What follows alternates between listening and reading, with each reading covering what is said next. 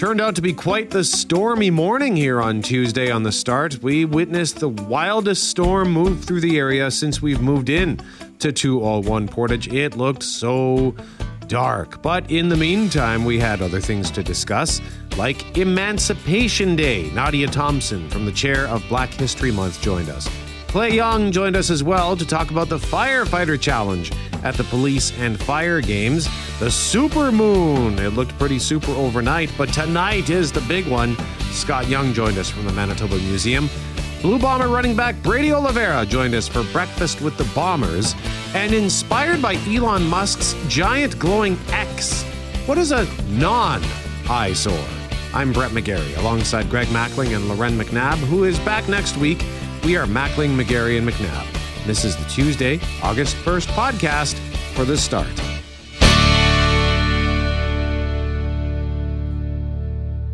It is Mackling and McGarry. McNabb is off this week. And if you spend any amount of time in downtown Winnipeg before 6 a.m., you are, well, it doesn't really matter any time, but typically before 6, we see some interesting things.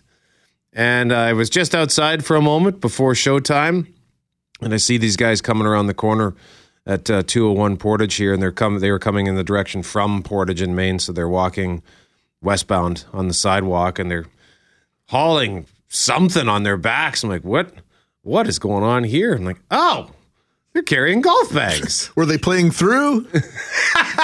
Did you wave them ahead, Brett? Go ahead, guys. Go ahead. I'm in no rush. And I'm like, oh, and then I saw their badges, their tags around their necks. So they're here for the police and fire games. They're on their way to the convention center for their pickup. I checked the schedule. Pickup time 7 a.m. and they are heading to Bridges Golf Course today. Okay. They played Elmhurst yesterday, Bridges today, and Breezy Bend tomorrow. I don't know how many athletes you've seen around. Obviously, at least two. Yep. This morning. And so this event is we're in the heart of it right now as we head into Saturday, Sunday, Monday, day 4 of competition. And it's been interesting to watch my Instagram feed in particular. I started following a lot of the different teams that were hashtagging Winnipeg or the appropriate hashtags. And so it's been neat to see the time that people from around the world are having in our city. I wondered how long it would be, though, before somebody, because when you are a first responder, firefighter, paramedic, police officer, it's sort of instinctual if you see trouble to get involved. And I was wondering, quite frankly, how long it would take before we had a story like we had yesterday about an individual from Australia who got in the middle of a melee here in Winnipeg and got pepper sprayed. Yeah, this happened Saturday morning. So police are waved over by a man participating in the World Police and Fire Games. He tried to get between two women in a scuffle, as Sarah McCarthy was telling you. He stepped in, and then one of them bear sprayed him and the other woman in the face. The suspect ran off, but was quickly found and detained, and the athlete was given first aid. So I was curious to know what would happen with all of these athletes, because they're all emergency responders, right? So what would happen if they see something that, like, there's, and just knowing that. And look, I realize the games there is some controversy surrounding the games, but at the same time, you pointed out the athletes. So when I'm walking home yesterday and I see the colors of various teams, I don't know where they're from per se, but I know they're here for the games. Sure. And I will admit it made me feel just a touch safer. Oh, that's interesting. Just knowing that there's a handful of people over here and more people over there, that no matter where you are in downtown Winnipeg, you're going to bump into somebody from these games. That was another thought I had once upon a time, was whether or not this might be the safest 9 days in Winnipeg's modern history. Because we've got an influx of some 8,000. Yes, many of them police officers. So your feedback on that, 204-780-6868. Have you been out to watch any of the competition? Have you seen the athletes around? What's your feedback on on what you're hearing, what you're seeing, what you're experiencing. We're going to share with you a story that Richard and Julie shared with us and brought to us yesterday afternoon, just before 5 o'clock, about an athlete who is participating with Team Ukraine. He's a Winnipeg police service member, wasn't planning to be a part of these games, but he got a phone call over the weekend, said, strap on your blades. The team needs you. We'll share that story with you in about an hour. Really cool story. And speaking of Ukraine as well, a little bit later on at 9:35, we have a really fascinating story here. And this was brought to us by a listener. And, you know, it's just another example of why you are so important to what we do around here in terms of story ideas. We got an email from a Manitoban named Svetlana who says, my father's grandfather, Mykola Maluzinski, is being honored in Ukraine with a postage stamp. He was a high-ranking priest and community organizer who was killed in 1943 by the Nazis. So this stamp is a huge, huge honor. And I spoke with her father yesterday, who gave me quite a bit of the snapshot of the history of this man and what he did for his people to help out. So we'll learn more about that. But it's an important story that we would have had probably no idea about had it not been for you reaching out to say, hey, look at this. This on the heels of the story we did last week while you were away, Brett, about the Winnipegger who was a member of the Manhattan Project, Louis Slotin. Oh, yeah? And so he's part of, I haven't seen Oppenheimer yet. I don't know if his character is featured in Oppenheimer or his likeness, but there is a movie back from the 80s, Fat Man and Little Boy, I believe it's called, with Paul Newman and John Cusack. And John Cusack portrays a gentleman by the name of Mike Merriman, and that is actually, his character is based on Winnipegger Louis Slotin. Oh. And his role in the Manhattan Project. So in consecutive weeks, we're digging into Winnipeg's history and learning a little bit more about the connection to great things in world history that impact and connect back to our city. All right. So much to discuss this morning.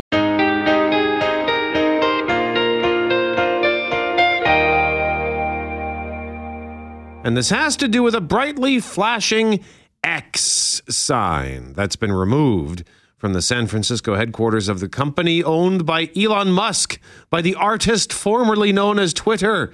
Here's ABC's Lionel Moyes. 24 complaints to the Department of Building Inspection in San Francisco about the massive glowing X logo installed at the headquarters of the company formerly known as Twitter. It sort of looked like there was like a light show happening. Stacy lives nearby. I just closed the blackout curtains. Frankie was there as it was removed from the high-rise on Market Street. I like the attention that it got San Francisco. You know, I like the conversation that was started.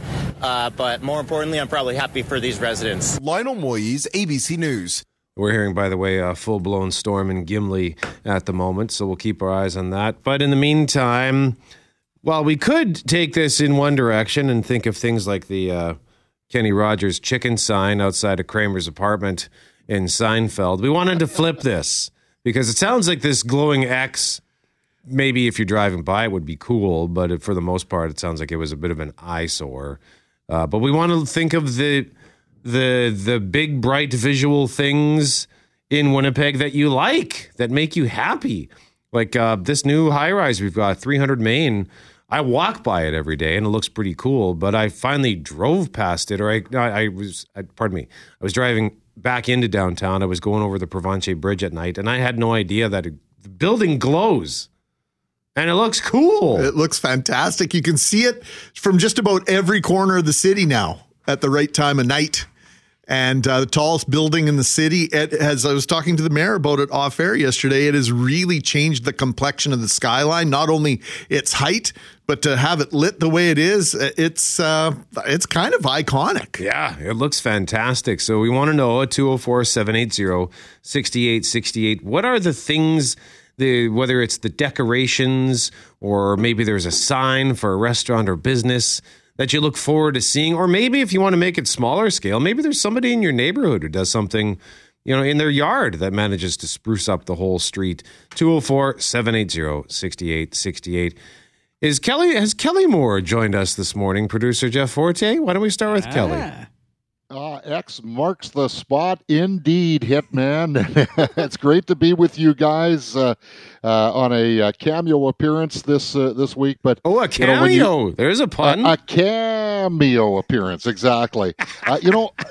One of the things when we first moved to Winnipeg in the early to mid '90s, the Mint was such an eye catcher. But I'd have to say now that we've lived in this city for the better part of a quarter of a century, that when you're driving at night towards the Provencher Bridge and you see that reflection of Esplanade Riel footbridge in the water for the Red River, I just think there's not a more beautiful place in Winnipeg, personally. And they've really jazzed it up, Kelly, in the last few months, right? They've got that different multicolored. They can do that light show at the top of the hour in the evening. And I look every morning when I come over to Disraeli, I look to my left to see what color they've lit. They've kept it lit overnight. It's kind of neat. I agree with you. Yeah, it kind of reminds me of back in my teenage days listening to Led Zeppelin at 78 speed, but that's a story for another day. Well said, Kelly, and great choice. Easily one of the most photographed spots in all of Winnipeg. Sarah McCarthy, what about you? Yeah, I just find all my neighbors in my apartment are very passionate about decorating their patios and balconies. So, even now, it's not Christmas, but just about every balcony is decked out with some sort of, bright, nice, warm lights. And so driving here at, 4 a.m. is always nice to see that just all still lit up, and just the different gardens, and just makes it like a little community itself. And I just really like it. That's a great point, and it's something that makes me feel guilty every Christmas time, because a lot of my neighbors do the same thing. They spruce up their balconies and they put up lights, and I've just got 2 lonely patio chairs and a patio table that never gets Charlie cleaned. Brown Christmas tree. Not even. Nothing. There's nothing out there. So I think about it every year. Why can't they rent that apartment? Why is that apartment empty year after year? It's abandoned. No, there's an old grumpy guy who lives there. I've seen him twice. He comes out every so often. It's my precious. Forte, what about you? Okay, something that I actually really like, it's not lit up or anything, but if you're heading northbound on Disraeli and you're going into Elmwood, they have the sign there, and it's on bricks, and it says, "Welcome to Elmwood." Mm-hmm. And I think that's great. I think every neighborhood should have something like that. I know Transcona does. They have "Welcome to Transcona," and they have "Hi Neighbor Sam," which is cool. I wish my neighborhood, North Kildona, I wish they had "Welcome to North Kildona." Plus, it would help people know which neighborhood you're in, because there's always some kind of argument, where does the Kildonans end? Where does Transcona begin? I think it'd just be easier to have signs, "Welcome to the neighborhood." It's always dividing us, Forche. You're such a divider. But they have the same sign coming southbound on Disraeli in between the humps.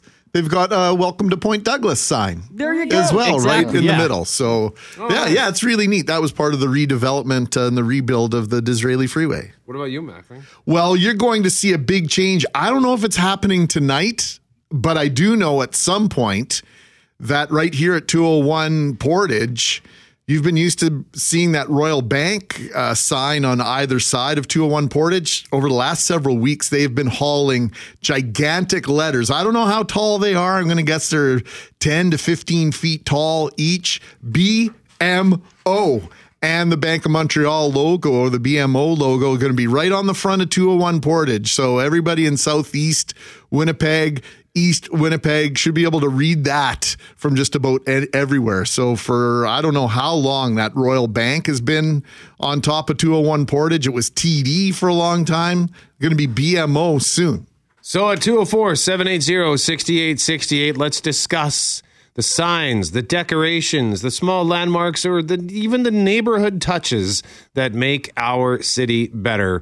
204-780-6868 for a chance to win Folklorama tickets. We'll pick a winner at 9:15. It is Mackling and McGarry. McNabb is off this week. In a moment, we want to tell you about a business that closed due to crime. It's not just a problem in Winnipeg, but before that, we're asking you about the visual sights. That's kind of redundant, isn't it? The visual sights. The audible noises. Whatever. I work part-time in the redundancy office of redundancy. But yeah, the things, just the visual markers that you like in the city that spruce things up, whether it's a massive building, like the touches they put on a building, or a business sign, or a neighborhood sign, or just something somebody does in their yard. What does Carol in North K say? Yeah, Carol's echoing Forche's sentiments. Those neighborhood signs are a great thing. We were talking about the signs, if you're just tuning in, northbound on the Disraeli as you get into Elmwood, there's a welcome to Elmwood sign. And conversely, when you're heading south towards downtown on the Disraeli, over the first hump, there's a big welcome to Point Douglas sign. So Carol says when we had visitors from England last year, they saw the Elmwood side as they bussed to our place. They asked what neighborhood we were in. What? No NK sign? I remember there being a welcome to the North End sign on a building when heading north off the Slaw Rebchuck Bridge. That's right. I remember that as well. Yeah. Sort of embedded in the shingles there. Yeah, that's really nice. And Forte mentioned the sign that welcomes you to Transcona. And then when you get in further into downtown Transcona, they've built that big sort of arch way over top of it that lights up at night. So. I love downtown Transcona. They've really done some things correctly there, Brett. Yeah, it's a nice little pocket of my home neighborhood. So keep those stories coming. The things that you enjoy seeing, the visual things in Winnipeg that really make you happy for a chance to win. We're going to pick a winner at 9:15 for the Folklorama tickets. So you make sure you don't get Folklorama FOMO. You get your favorite pavilion. But right now, this is a story which might very well be one of the top stories in a number of major cities across North America. A once thriving business has decided enough is enough and is shutting down one of its locations. Yeah, so this is not in downtown Winnipeg. This is in downtown Vancouver. Kristen Robinson of Global News BC has the story. After 13 years in the Woodwards building, JJ Bean is packing up. It's such a loss. I feel a bit abandoned. The last customers sad to see their coffee shop close, but these regulars also watched Gastown decline during COVID. We definitely saw a deterioration over the last couple of years even. Something like this closing, it's just going to be another vacant spot in this, neighborhood. Our security and West Bank security are working more closely together.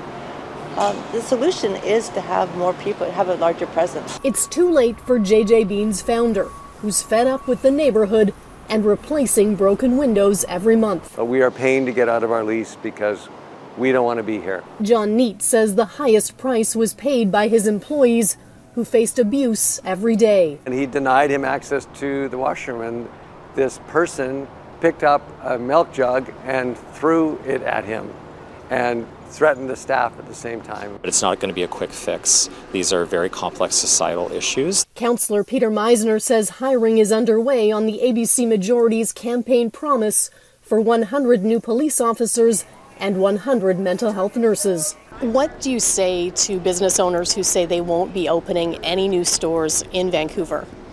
Well, public safety in Vancouver is a top priority for Mayor and Council, and we're working very hard with our partners in senior levels of government, as well as on the ground. Commercial Drive, we have now full bars across all the windows. We don't want anybody to feel like they're in prison, but that's what Steel Gates feels like. This after someone broke the door at 4 a.m. during an overnight baker's shift.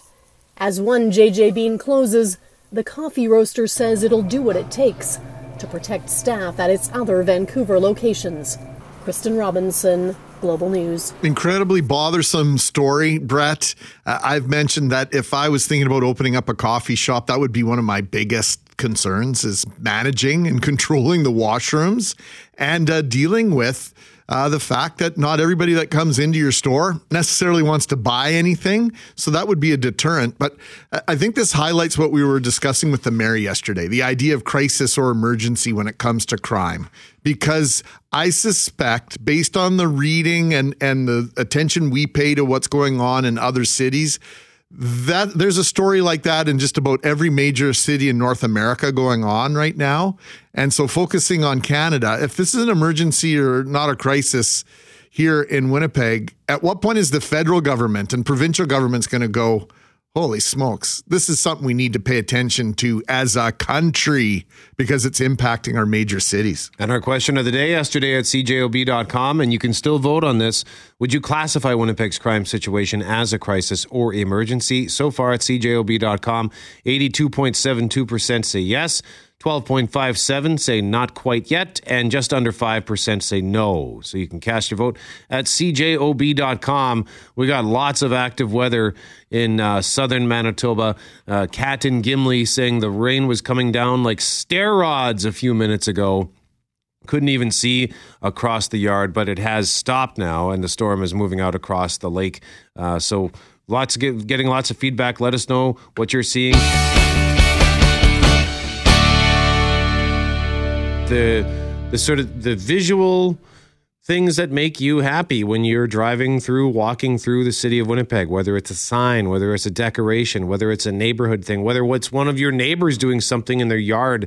Like there's a house, I believe it's on Grosvenor, not far from Stafford, that has all kinds of wooden carvings. Somebody's carved out various animals and displayed them in their front yard, and it's just beautiful.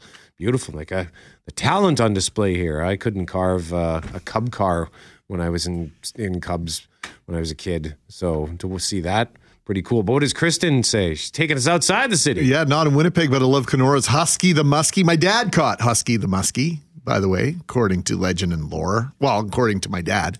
And Selkirk's Chuck the Channel Fish. I wish we had more of those characters around to enjoy it. Manitoba, so famous for its roadside attractions and big things. And I think the wind's picking up as well now, Brett.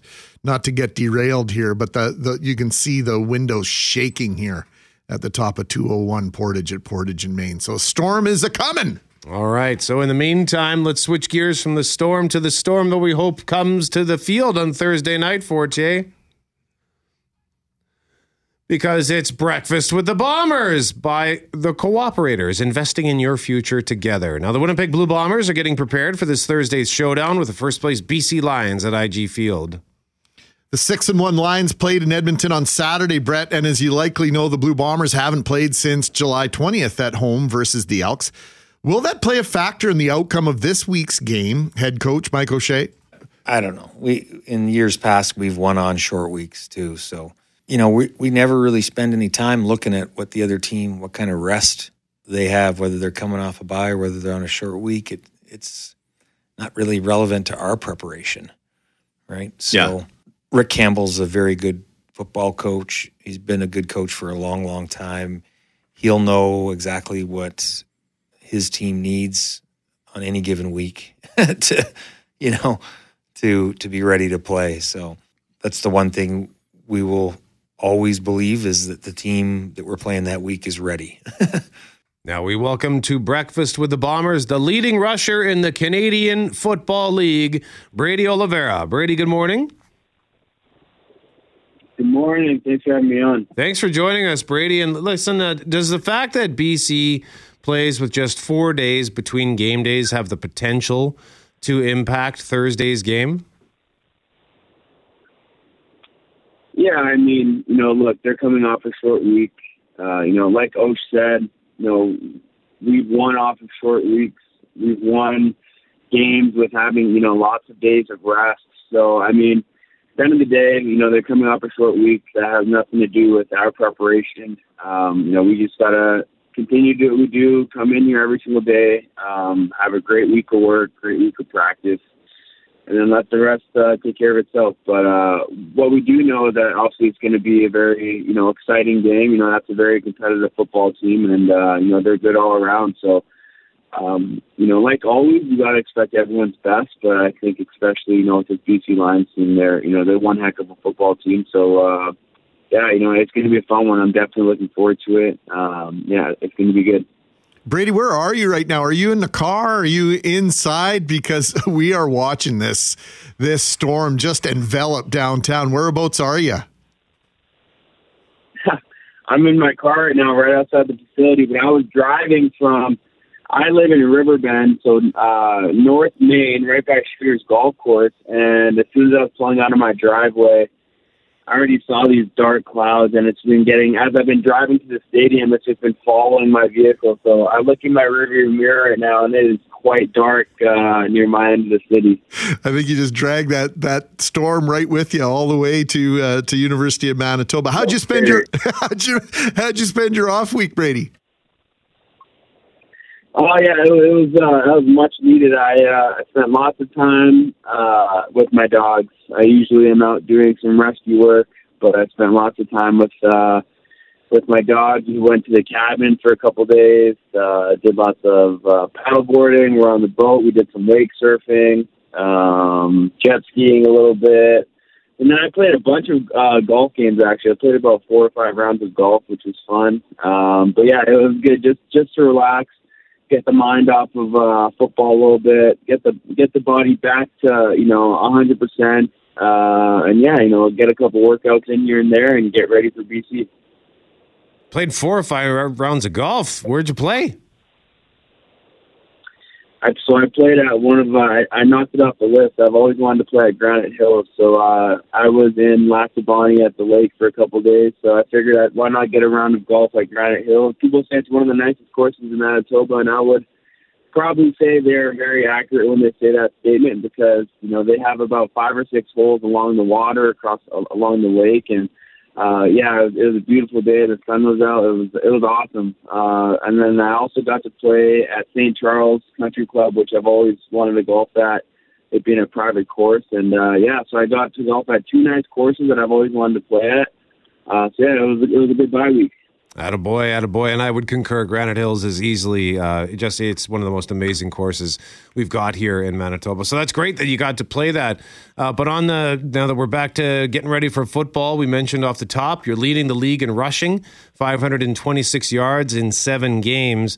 Last season, it wasn't until the 7th game of the season at Edmonton that you really got things going. So is there another level of play that you're searching for this year to kick it up a notch?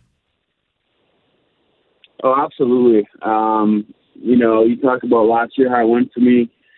Obviously a little bit of a slow start. And it's crazy that you think that, I looked back from a year ago today, week 7 is, I guess, when I started to get things running. And then now, we were able to, start pretty fast this year. And that was my biggest thing this season was, start fast, play my style of football. I think I'm still a very young football player. I'm only 25, and I'm not even playing my best football yet. Obviously I'm not even in my prime, so I continue and strive to get better every single day. And I think as a football player and probably as fans watching the game, I think you can see every single week I continue to get better, and I continue to get into a better groove with the offensive line. And I think, being with them more and more in meetings and getting on the same page with them and growing my football IQ, I'm continuing to grow as a football player, as a running back. So I think you're going to continue to see, me improve on a week-to-week basis. And obviously, there's big things that I would like to accomplish, in my career. Not really going to touch on that, but I know where I want to be at the end of this thing, and so it is exciting. I continue to get better every single week. All right, Brady, you prepared to have a little bit of fun with us? We've got some short answers, some rapid fire style. You prepared for this? Hope you were studying. Let's do it. All right, fire up that stopwatch. Here we go. Let's begin there. On an exam, fill in the blank. Multiple choice or essay answers. What do you prefer? Multiple choice. Xbox or PlayStation? Xbox. Go-to video game for Brady Oliveira? Fortnite. Have you been to a Winnipeg Sea Bears game yet? I have been. Favorite NFL team growing up? Minnesota Vikings, Adrian Peterson, baby. Okay, and then we'll just jump ahead to favorite CFL player growing up. Oh, I'm going to say it was between Charles Roberts and Bill Siegel. Dogs or cats? I think we know the answer to this one. Say that. What's the question? Dogs or cats? Oh, come on, man. I like cats, but dogs all day, every day. Okay, Grand Beach or Winnipeg Beach? Oh, Winnipeg Beach. I actually had a cabin growing up. My grandma had one in Panema, which is like 10 minutes down the road from Winnipeg Beach. So I spent lots of time at Winnipeg Beach. All right, three quick ones. How do you like your eggs? Sunny side up. Bacon or sausage? Turkey bacon. Turkey bacon, good call. And are you eating toast, white, brown, or rye toast, Brady? Rye toast. You are a Winnipegger, my man. Well, good for you for eating turkey bacon. You're a healthier person than I am. But Brady Oliveira, you're kicking butt so far. Keep it rolling, and Godspeed on Thursday. We're looking forward to it. Thank you. Thank you, guys. Really appreciate it. Okay, and hopefully the rain doesn't hit you too hard. It is just pouring in downtown. We can't see anything right now. It's coming down in sheets. But that's Brady Oliveira, running back, the league-leading running back in the CFL for the Winnipeg Blue Bombers, joining us live for breakfast with the Bombers for cooperators, investing in your future together.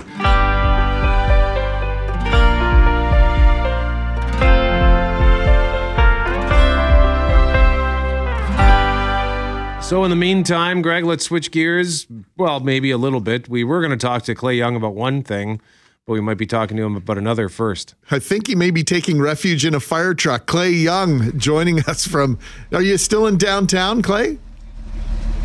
Oh, yeah. I'm still here. We were out doing some live hits on the World Police and Fire Games just along Broadway, just off Memorial. And we were doing them outside. And then, as we all know, those very dark clouds started moving in. Then the wind picked up. And then we started seeing the lightning. And we thought, we'd better get inside somewhere. And they do have some tents here where a lot of the volunteers are. And we were huddled underneath a tent. But then the lightning intensified. Okay, we all got to get out of here. And so we're actually inside a fire truck. When in doubt, go inside a City of Winnipeg fire truck. We feel well protected in here. That would work for me, Clay. So you've made a great decision. What took you down to where you are at Memorial and Broadway? Because I've been watching your morning hits on Global News Morning, and it looks like there's some very exciting superstructures set up there as part of the World Police and Fire Games. Well, I'm with Chad Swayze. He's a board chair for these games. He's also a Winnipeg firefighter. So you invited us to come down here, and Mr. Mackling was just mentioning, as you're driving down Broadway, you can't help but notice this. What is this event that we're at? So we blocked off Memorial Boulevard for what they call Ultimate Firefighter. There's 2 towers erected, staircases and all that. And along Memorial Boulevard, it'll simulate what we do going into a fire. Everything from climbing the stairs to carrying hose up the stairs to setting up a ladder and dragging a potential victim, a rescue Randy, or pulling the hose down the street and spraying a bit of water. And these are timed. These are timed events, so you would have an individual or teams, or how does that work? So they're both. They're timed individual. People can compete as an individual and also as a team. So we could have maybe possibly a world record set during these games. Absolutely. So the athletes are going to come out, hopefully when the weather clears up here, to get some practice time in, so that tomorrow and Thursday when competition actually happens, they're ready to hit the ground running and actually running up those stairs and carrying all that equipment. Well, okay, as you mentioned, this is a practice day that eventually, hopefully, the weather will clear up, so they'll be out here doing their thing. And then tomorrow, it's the real thing, and the public can come out, because this sounds like quite a spectator sport. Absolutely. All the events are free to watch. Come on out to Memorial Boulevard. Watch the athletes compete, and most importantly, cheer on those athletes that have come from around the world. As far away as Australia, and they're coming to compete in an event in Winnipeg. Yeah. On an earlier segment, we're not hiding anything. It's like the elephant in the room, and we addressed it. There have been some unfortunate incidents that have occurred. They happened over the weekend. One was a law enforcement officer from Australia. He was in St. Barnabas over the weekend. There were 2 individuals that were going at it. He tried to intervene, and he ends up getting bear sprayed. Let's not go at length on some of the negative things. Overall, how have the games gone? Overall, from an athlete's side, from what I've heard from them, it's fantastic. Winnipeggers, volunteers, and also just the public have been opened up their arms and friendly. Like our license plate says, friendly Manitoba, and we are truly showing that Winnipeggers and Manitobans are friendly. All right. As we speak, it's starting to pick up again for the rain. So you got a lot of events going on outside. We've got some lightning going on in the background. Is there a protocol for when the weather turns nasty?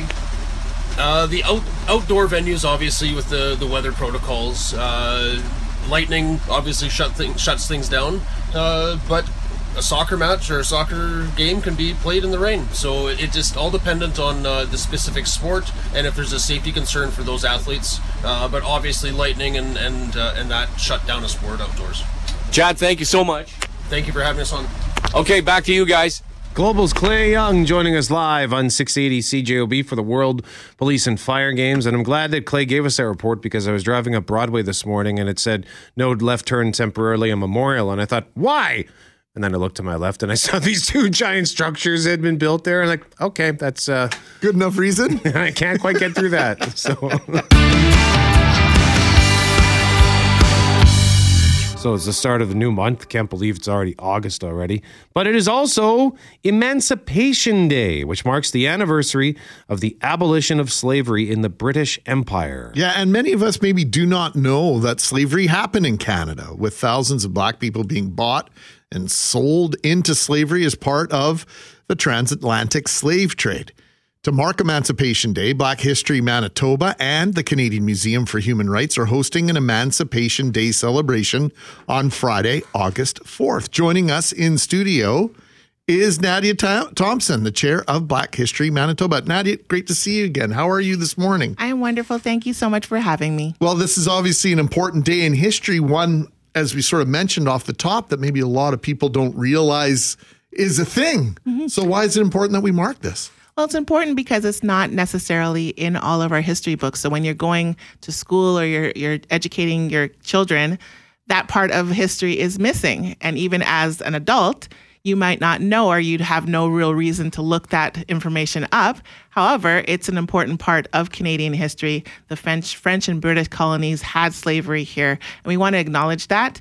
We want to also educate the greater population of the importance of the abolition of slavery. So our history impacts our present and our future. Can you share a little bit about how slavery connects the impacts of ongoing racism? I think that from my standpoint, the reason that we acknowledge it is because there's such a connection between multiple histories. So not only Black history, not only Canadian history, American history, but also the history of all different cultures. There's that linkage between us that we sometimes forget to mention and to acknowledge, because once we go out of school and you start living your life, racism is all around us in whatever shape or form, but we can be able to educate ourselves to kind of do a little bit of homework within ourselves to eliminate those issues that we have by asking questions and educating yourself about where we all come from and what our differences are, as well as our similarities.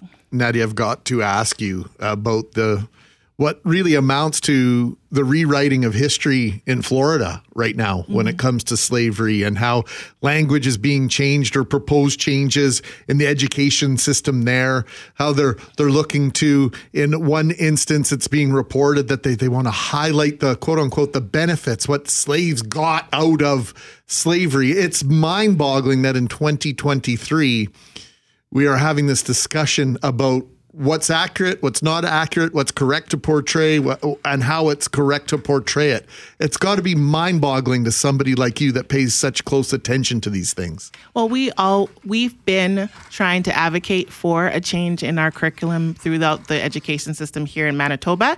It's not an easy process, and it's not a fast process, but it's an important process because of things like that. People are bringing their own visions and their own agenda to the way that we educate people regarding slavery and regarding Black history. So that's getting in the way in Manitoba, you think, or has gotten in the way? Because as you mentioned off the top, that this is something that we weren't necessarily taught in school. And it's a process, right? It's a process. So we have to be cognizant to all the different races and backgrounds and cultures when we're looking at educating our young people.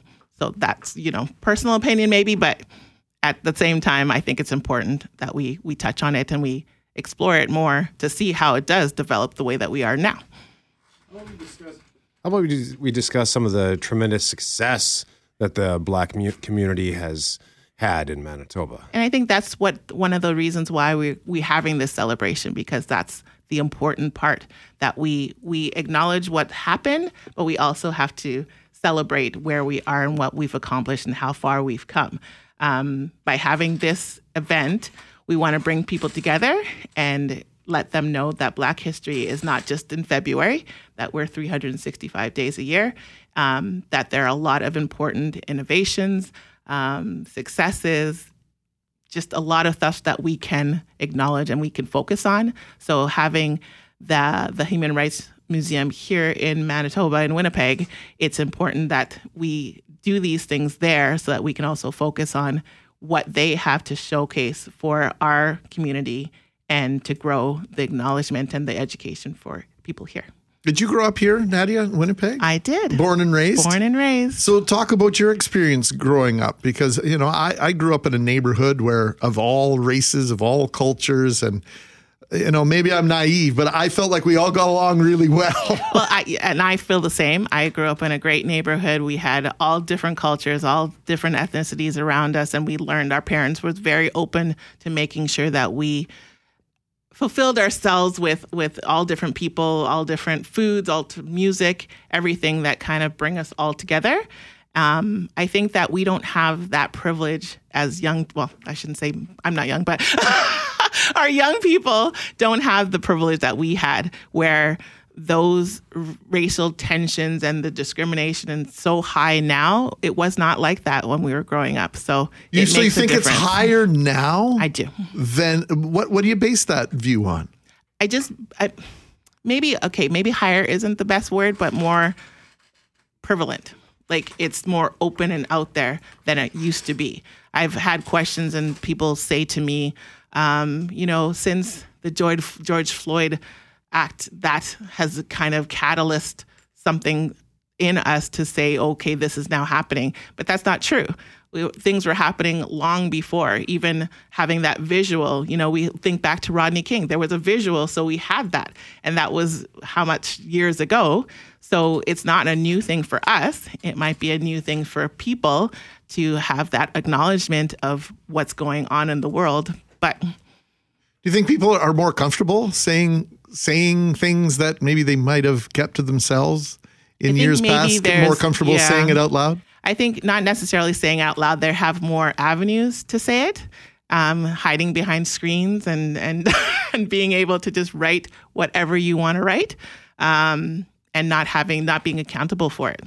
So that kind of makes it more prevalent. But we're here to celebrate Emancipation Day, and we're going to be doing that on Friday, having a great time together, all like-minded, in a very positive event to celebrate what we have here in Winnipeg. So what are some of the specifics on the event happening on Friday outside at the Canadian Museum for Human Rights? We are going to be having some appetizers, a little reception. Then we are privileged to have a wonderful host, Peg City Lovely, Natalie Bell. We've got a couple speakers. We have some entertainment. We've got some drumming. We have a violinist. We've got a up-and-coming reggae artist. We have some spoken word. We touch on everything, kind of bring it all together to go back into that acknowledgement of history and how prevalent we are and what a focus that we have for our people here. Do we need tickets? It is a free event. The event is free. The Canadian Museum is free on that Friday. They've got a free Friday, so you can come check out the museum and then come over to the event. The program itself starts at 6:30. Nadia Thompson, the chair of Black History Manitoba, joining us in studio. Great to have you finally downtown in our new studio. Thank you so much. Let's not wait a year to do this. We won't. Okay, perfect. Nadia Thompson, the chair of Black History Manitoba. Once again, it's Emancipation Day today. The celebration happening Friday at the Canadian Museum for Human Rights. And again, the program starts at 6. Correct. Okay. It's Mackling and McGarry. McNabb is off this week. Our contest sort of got derailed a little bit this morning by the storm, but with good reason. It was sort of all-consuming. And Greg, as far as that power outage goes, or the power outages, which one is the biggest from what you can tell? Yeah, the biggest one would be in that northeast corner of the city in North Kildonan on either side of Chief Peguis Trail, basically down to just north of Eaglemere and then all the way north to the Perimeter Highway, including Headmaster Row, Sun Valley Drive, that area, 2,100 customers there. And then just slightly south of that and to the west of Gateway Road, sort of on either side of McLeod, all the way to the river. There's also a power outage there that's impacting 1,200 customers. And then there are intermittent and smaller power outages dotting the city all the way around the metro area. Big one in Oak Bluff now just coming up on the map, and Waverly West as well, Brett. All right. And Chris says that 19 millimeters of rain out at Grace Hospital. No watering today. And didn't you water you texted me this morning and said I'm just on my way. I had to do some watering. And I thought, we might get rain this morning. Well, 30% chance was not good enough for me. My flowers need love and attention. They need love and tender loving care. Yeah. And so I watered all my flowers this morning. So they got a double dose. Now I'm worried that they're going to be drowned. Oh, fair enough. And hey, by the way, on the subject of and first of all, thanks to all who gave us the reports all morning of what we were seeing. Good. Whether it was the rain or the thunder or the power outages, etc. We're in a studio. So you're the ones out there letting us know what's going on. But we're also asking you this morning about inspired by Elon Musk's giant X outside the Twitter headquarters, or the X headquarters, that had to be removed because people were complaining it was too bright and too glowy. We decided to flip that and say, instead of an eyesore in Winnipeg, what's something that makes you happy? Whether it's a decoration, it could be a huge decoration like 300 Main. If you haven't seen that building yet at night, it glows and it looks like space age. It looks great. Or it could be something smaller scale decorative, or a neighborhood sign, or something your neighbor does, or maybe something you look forward to seeing every year, like the humbug sign. And Jim the Bailiff points to something on Abinogi-Mikanah, the former Bishop Grandin. The bridge under Pembina Highway has a statue of circles that when you drive by, it looks like a kaleidoscope. Very pleasing to the eye. And you wonder why there are not more of these in the city. Yeah, I love public art in our city. The arch in between the Norwood bridges, as you head from downtown across the Assiniboine River, the arches, and then the pillars with the tufts of wheat on top are just, I've always loved those. Absolutely gorgeous. Mick reminding some of us old enough to remember going north on Balmoral as it changes to Isabel. There used to be a neon sign on the left side of Isabel Notre Dame. It used to blink the letters Gemini. Oh, I think yeah? that was Gemini Fashions, if I'm not mistaken, back in the day. Wow. Gemini Fashions. That sounds pretty cool. And we can also just give you a heads up now that the severe thunderstorm warning has ended for the city of Winnipeg and areas that were to the west and southwest. Like I got the notifications for Winnipeg, and for LaSalle, I get the notifications for LaSalle. Because why? Why? I wonder why. Why, Could it be because Brett? this is my home golf course of Kingswood in LaSalle, and I need to know what's happening out there?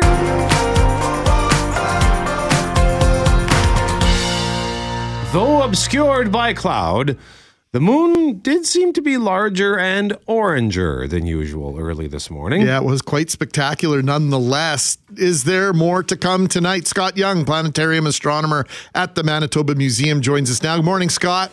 Morning, guys. How you doing? Doing really well. So was what we saw overnight a preview of what's to come tonight and into the early morning hours of Wednesday? Yeah, most people won't notice the difference between, a full moon and a day before or a day after. It looks pretty much full to the average person most of that time. So you kind of have about a 24-hour window or so to catch it at its full phase and at its brightest. And so this is this is the first of 2 full moons in the month. So if you miss this one, hopefully before the end of August, on the 30th, we'll have a chance to see another one. So what makes this one particularly special tonight? Well, that depends on what you mean. It's interesting. The supermoon phenomenon has exploded in the last number of years, and it used to be that a supermoon was the closest and biggest full moon in the year. But then somebody realized, hey, this supermoon thing is really popular. Let's change the definition so we can have more than one a year. So now there's 4 supermoons in a year, and it just so happens that they basically happen one after the other. So we had one in July, we have one today, and then we have one on the 30th.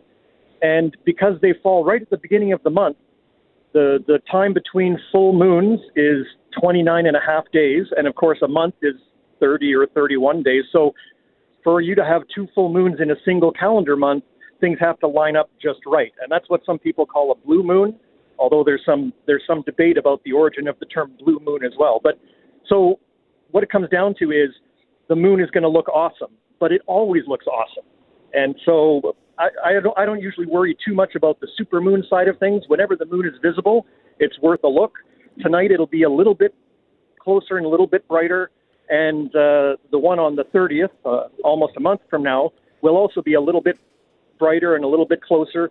But on any clear night, the moon is just spectacular to look at. It's the only other world that we can see actual details on. Everything else just looks like a dot in the sky. So it's pretty cool. Yeah, I'm fascinated by the moon always, and your ability, like you say, to sort out and pick out certain identifying markers and geography on the moon, and just what a role it plays in history, right? And our ability to mark time and these different sayings, like you say, the supermoon. It sounds like interesting marketing, but you mentioned blue moon, harvest moon, new moon, obviously is something that you get every cycle. But where did these different names come from, Scott? And why were they so important once upon a time?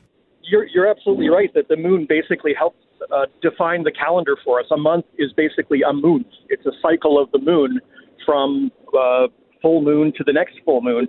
And then they had to add a few days here and there just to make it sync up with the other period that we care about, the year, which is how long it takes the Earth to go around the sun. They're not in perfect multiples. So it's kind of like there's a leap day each month to make it match up with the solar calendar. But knowing the moon was critically important. I mean, it tells you the season. As you track the full moons, the months are going by. You know when it's time to plant your crops. You know when it's time to harvest and save food for winter. For the folks in maritime areas, the moon defines the tides, and the tides are critically important as well. And so, people have known about that as long as we've had boats, which is, thousands and thousands of years. Nowadays, we sort of think of it as just sort of a nice background or, starry wallpaper to look at. But all of these discoveries and understandings of the cycles of the universe all came from watching things like the moon and just trying to put the pieces together and figure out what was going on. And then, of course, it's continued all the way to today. 50 years ago, Pink Floyd released their Dark Side of the Moon album, and that's probably become one of the most famous cultural touchstones of the moon as well. So it's something that has always captivated people, and it's something that anybody can go outside and look. You don't need special equipment or special training or anything like that. It's just right there.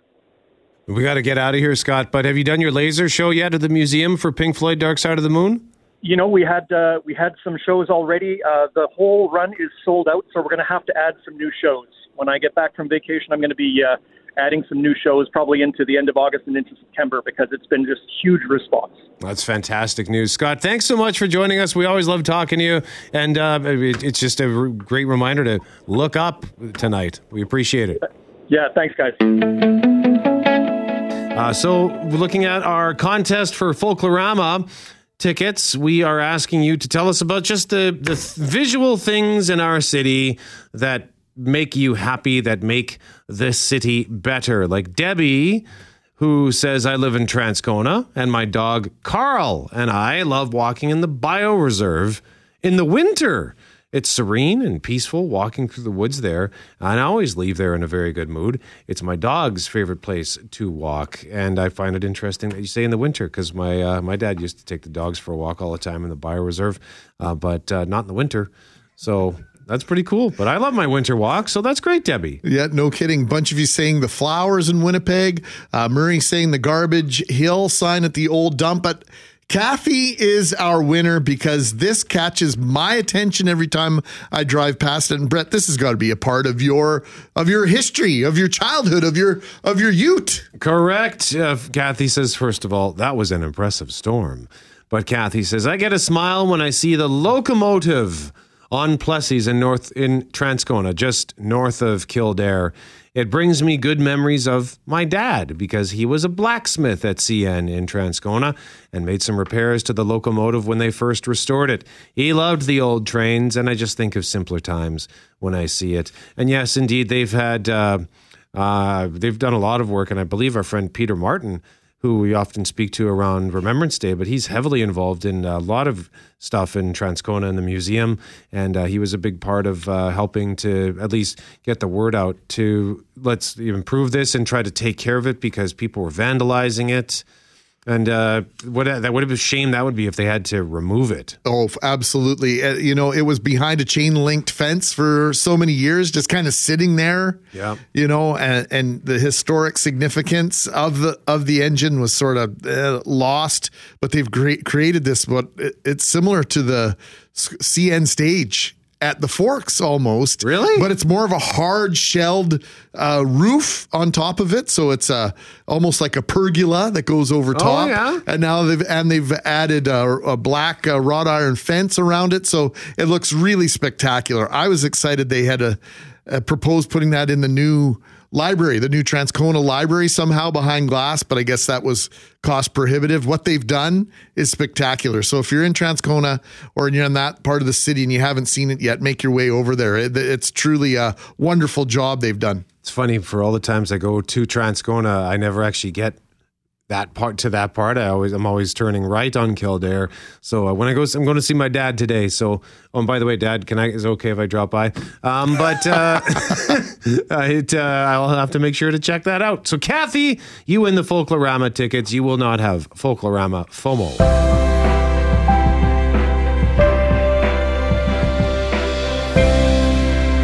And right now, we just want to get right into this here because this is a really cool story. And it's yet another example of why you are so important to what we do around here in terms of story ideas, because we got an email from a Manitoban named Svetlana who said, my father's grandfather, Mykola Malyuzinski, is being honored in Ukraine with a postage stamp.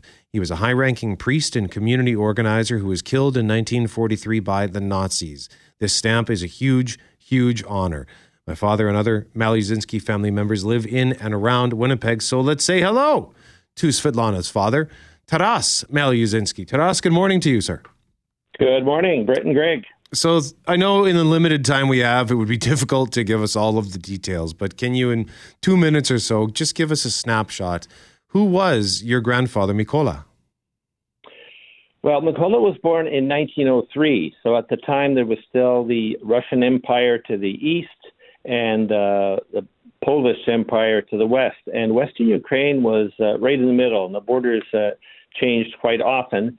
And at age 23, he completed the seminary for the Ukrainian Orthodox Church and was made a priest right away after being married, of course. So Orthodox priests can be married first and then ordained as a candidate. And my father was born in 1927, 4 years later. So he did very well in the local area. They made him dean of the region, so the head priest at age 29. And then from there, he went to the small city of Lanyutsi, and that's where he's been honored both with a memorial plaque and a stamp. He's known to be very patriotic and a spiritual leader. And like I said earlier, he was caught between Roman Catholicism of Poland and the Russian Orthodox Church to the north and east, with Ukrainian Orthodox being his faith, of course. Yeah, that was a tumultuous time. You mentioned the borders changing hands so often. Tell us about the stability that your grandfather or your great grandfather would have made in those difficult times, Taras. Well, he comes from a long line of priests. We know of 5 generations that served the Orthodox Church, and so he had to be very adamant in the attitude not to be swallowed up by these larger entities, be it Russian Orthodox Church or the Roman Catholic Church of Poland. And so there was one story where under Poland, the local officials were going around telling people you are now Catholic and you're going to have to change the way you serve your worship services. And my grandfather was then following these people and supporting the locals, saying, "Stick to what we know. This will change in time." And they never persecuted him directly, but there was a strong influence to switch over to Catholicism. So that's what he was known for. So the stamp, tell us about that. Well, the stamp, I have a large sketch of it in front of me. July 10th, I was contacted by the mayor of Lanyutsi. I had met him in 2017 because for the last 10 years I've been teaching English in Ukraine as a volunteer during my summers off as a high school teacher at St. Norbert Collegiate. And then in 2018, when I was visiting, they made me an honorary citizen, gave me a certificate, presented me on stage. Every year they have on July 28th their City Day. So in 2019, when I went again, they had a memorial plaque put up on the side wall of this main street, just under the church. And they've got his years of life, 1903, 1943, and that for 6 years he served as the parish priest of St. Mary the Protectress, and he was a well-known church and community leader. So the stamp has him in the foreground with this forward-looking gaze, formally dressed in suit and tie, and the background is the church and the small city in behind him, and there's a bit of a reflection to the bottom right because there's a small lake in front of the church as well. And that gaze for me is very symbolic because it represents the forward-looking Ukrainian people who are looking towards a brighter future. And in many ways, history has repeated itself. So my grandfather was rounded up by the Nazis, and along with hundreds of other patriotic Ukrainians who wanted their own country, executed in October of 1943. He was only 40 years old and 5 months. And now, of course, we've got a similar situation, only it's not Hitler and the Nazis, but it's Putin and the Russian Federation who are trying to extend their territory, build up some sort of Russian empire for nostalgia purposes or for a legacy that Putin's looking towards. And Ukrainians have to stand up for themselves again, fighting for their identity. And it's interesting that when I was a high school kid in the 70s, Ukraine had a population of 52 million. Now it's down to about 40 million. So birth rates are down, life expectancy is shorter, and of course, many have emigrated, including over 200,000 to Canada in the last 16 months since the full invasion began. Yeah, I suspect we could do an entire show, if not a full hour at least, with you about the conflict right now and your thoughts on it. But your name is fascinating as well, Taras. You're named after someone famous, and the meaning of the name is fascinating as well.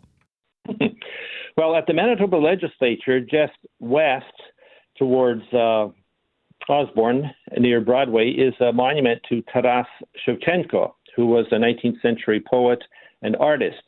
And during his time, there was a system of slavery, if you will, called serfdom, and many Ukrainian peasants were under a lord and had to serve the lord with their labors. And Shevchenko was opposed to that And so the working language was Russian, but he was one of the first to write in Ukrainian language, which was anathema to the lords in both Poland and in the Russian Federation. So Taras comes from the Greek word tarasso, which means rebel rouser or disturber. You can fill in the blank.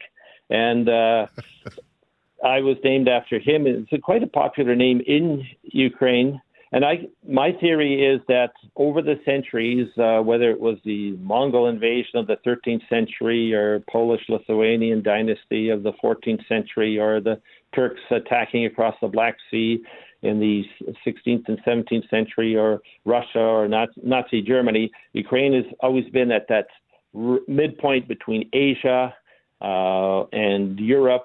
And it's been a battleground. In fact, I did a thesis in political geography at the University of Manitoba based on Ukraine and how it's been subjected to these forces from all around. And so the name I take seriously. And when I travel to Ukraine, people are very appreciative that I do my English classes as a volunteer because having been born in Canada and educated here, I'm a fluent native speaker, and that's what they require as they strive to establish further ties with the West, becoming part of the European Union as a goal, as well as NATO for protection. And they realize that English is the working language of the world, and that's why they're distancing themselves from Russia. For example, you may have heard that just a couple of days ago, President Zelensky signed into law the new date for Christmas, which will be December 25th, along with the rest of the world. And that's an attempt to distance themselves from Russia and the old Julian calendar, going with the Gregorian for Christmas anyway. And you've also been honored in Ukraine, have you not? Yes, sir. When I first was contacted in 2017 by the mayor of Lanyevtsi, he wanted to double check that indeed I was a descendant of Father Mykola. And then in 2018, they presented me with an honorary citizenship and got me to open one of their new theaters that they had that was sponsored by U.S. Aid, which has a strong influence in Ukraine, not only teaching English, but democratic values and sponsoring different events and facilities. And so I was able to speak in Ukrainian and fluently to them and tell them that, hey, back in 1991, when the Soviet Union fell apart, Canada was the first country in the world to recognize Ukraine. And I'm from Canada. I haven't forgotten my roots. I've maintained the language, and I'm here now as a teacher to make that connection with the West through the teaching of English language and the sharing of values. Case in point, Canadian Charter of Rights and Freedoms is something that I focus on in my teachings. And I work with older children and adults. I usually have 2 sessions a day for a couple of hours each when I'm there. And Taras, we have to go, but just very quickly here, anybody listening who's curious to see the stamp or the plaque, is there somewhere they can go online for that, or has that been published yet? Yeah, the easiest is just look me up on Facebook, Taras Malyuzinski, and I've posted not only the advertisement that they had leading up to this event, but also a set of photos and descriptions, both in English and Ukrainian, about the stamp being presented. And I will be getting 5 copies because there are 5 of us brothers living in Canada. So the mayor said he's reserved those for us. Well, Taras, thank you very much for taking the time to tell us this story. And please thank your daughter as well for shooting us the initial email to get this ball rolling. We really appreciate the time. Oh, yes, I will. Thank you very much. Taras Malyuzinski joining us live on 680 CJOB. Once again, his grandfather, Mykola, being honored in Ukraine with a postage stamp. He was a high-ranking priest and community organizer who was killed in 1943 by the Nazis. Yeah, that Taras Shevchenko statue at the legislative grounds is absolutely beautiful, Brett. Yeah, I need to take a look at that next time I'm walking home.